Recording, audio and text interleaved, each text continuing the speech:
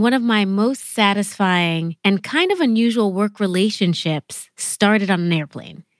Prior to being an academic, I was a consultant and I traveled so much. And one time I remember flying to visit a client with a partner on the case. I was just 23 years old, just out of college, new to the company, and here I was traveling with the partner, the most senior member of the team responsible for making multi-million-dollar deals that keep the company going. He was in first class with all of his miles, while I was all the way in the back of the plane. But when we landed, instead of the usual mad dash of getting off the plane, going to baggage claim, and being in your own world, he waited for me.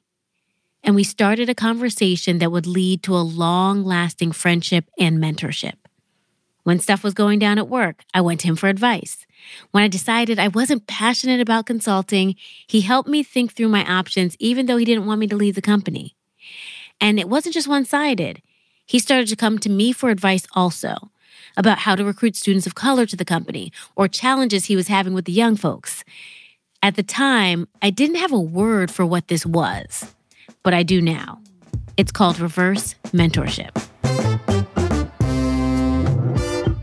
I'm Modupe Akinola. This is TED Business. And in today's talk, Patrice Gordon tells us more about this idea of reverse mentorship. This is based on her experience at Virgin Atlantic, mentoring not just anyone, but formally reverse mentoring the CEO. And while her experience was more structured, after the talk, I'll share some tips on how to integrate reverse mentorship into your organization, formally and informally.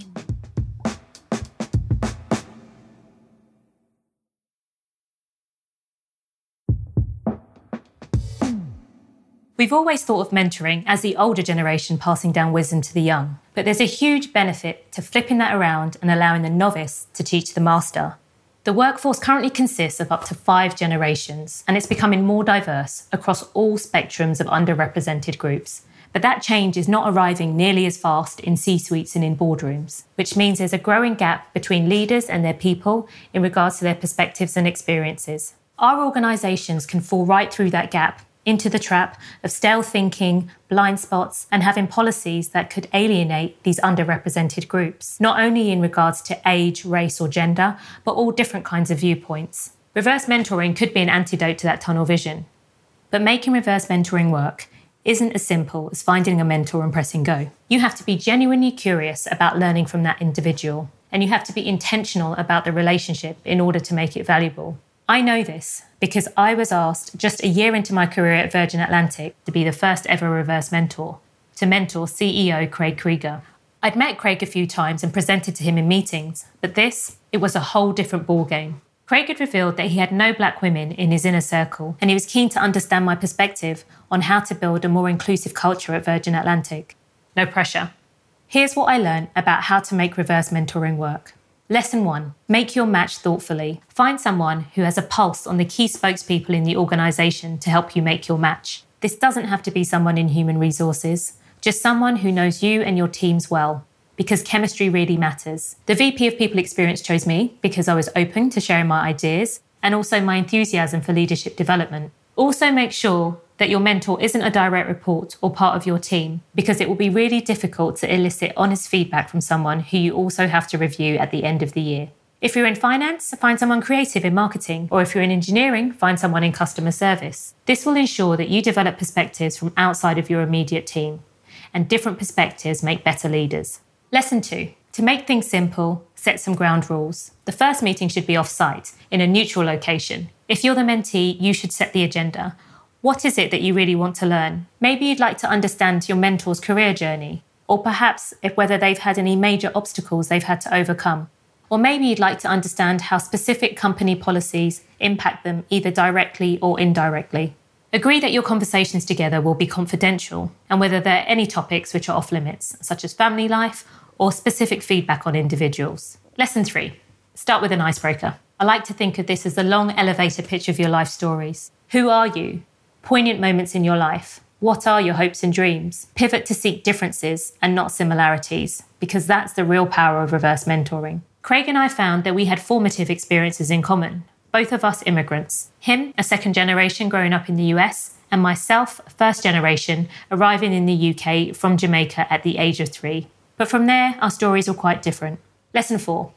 Beware of role reversion. There were a few times in our conversation where Craig slipped into giving me career advice. And I had to say, Craig, this is really interesting and I'd love to come back to this later. But in our limited time together, is there anything else you'd like to understand from me? Now, this was quite hard, but you have to remember that as a mentor for this very short period of time, your insights are actually more valuable to the organisation. Lesson 5. Make time for reflection. Agree the key takeaways from each of the sessions, either at the end or through follow-up email. And schedule your sessions to allow time between for reflection. We found that 3 to 4 weeks provided a great rhythm. And finally, give credit where credit's due. In the traditional mentoring relationship, the mentor isn't expected to be given credit. However, in reverse mentoring, where the mentee actually holds a lot of the power, accurate credit really counts. Forward-thinking organisations use reverse mentoring as one of the tools to help them build a more inclusive environment. And studies have shown that when organisations embrace reverse mentoring, members of those underrepresented groups feel more confident in sharing their perspectives. And when accompanied by a comprehensive diversity and inclusion strategy, it leads to higher retention amongst these groups. Personally, I found that my reverse mentoring relationship with Craig enabled me to have a sense of ownership and leadership in building an inclusive culture at Virgin. And for Craig, it showed that even when you're at the pinnacle of your career, there's still more you can learn. These days, I've been hearing the term reverse mentorship a lot, but it isn't a new phenomenon. Think back to Y2K. It was the moment where so much technology was changing, with the elevator work, with everything reset. And older people in particular were unsure about how to navigate this new tech. GE found a way to solve this problem. They paired junior people with senior people to teach them about technological changes. As Jack Welch, the former CEO, describes it, we tipped the organization upside down. And since then, companies like United Healthcare, Target, Virgin Atlantic have all implemented reverse mentorship programs. Like Patrice and Craig, a lot of these programs are formal, but they don't have to be. My experience on the airplane happened organically, due in part to how work is structured in consulting. It's almost like the idea of reverse mentorship is built right in. Junior people are all up in the nitty-gritty of the data analysis, the market research, you name it. And they send this up to the senior people who make sense of this nitty-gritty based on their vast experience. So as you try to figure out how to integrate reverse mentorship into your organization, consider how your work is structured.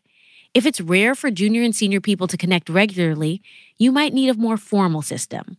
If it's more common to connect across hierarchy, reverse mentorship might already be happening organically. And all you really need to do is nudge it for it to reach more people and solve more problems. Regardless of the structure you have, here are some things anyone can do to cultivate this kind of knowledge sharing. Create more opportunities for junior and senior people to connect. This can be through work projects, on a committee, or even on a softball team. Build a reverse aspect into your existing mentorship program and examine your culture.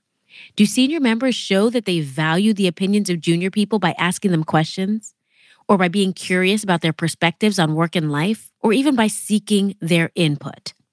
There's a reason organizations are filled with all kinds of people of different ages, different backgrounds, with different expertise, because we need all of those differences to do good work. And reverse mentorship is a critical way to send knowledge in the direction it needs to go.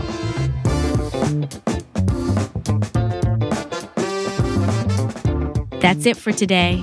Kim Naderfane-Peterza is our producer and Sam Baer is our mixer. The episode was fact-checked by Eliza Solomon, and special thanks to Anna Phelan, Michelle Quint, Corey Hagem, and Colin Helms.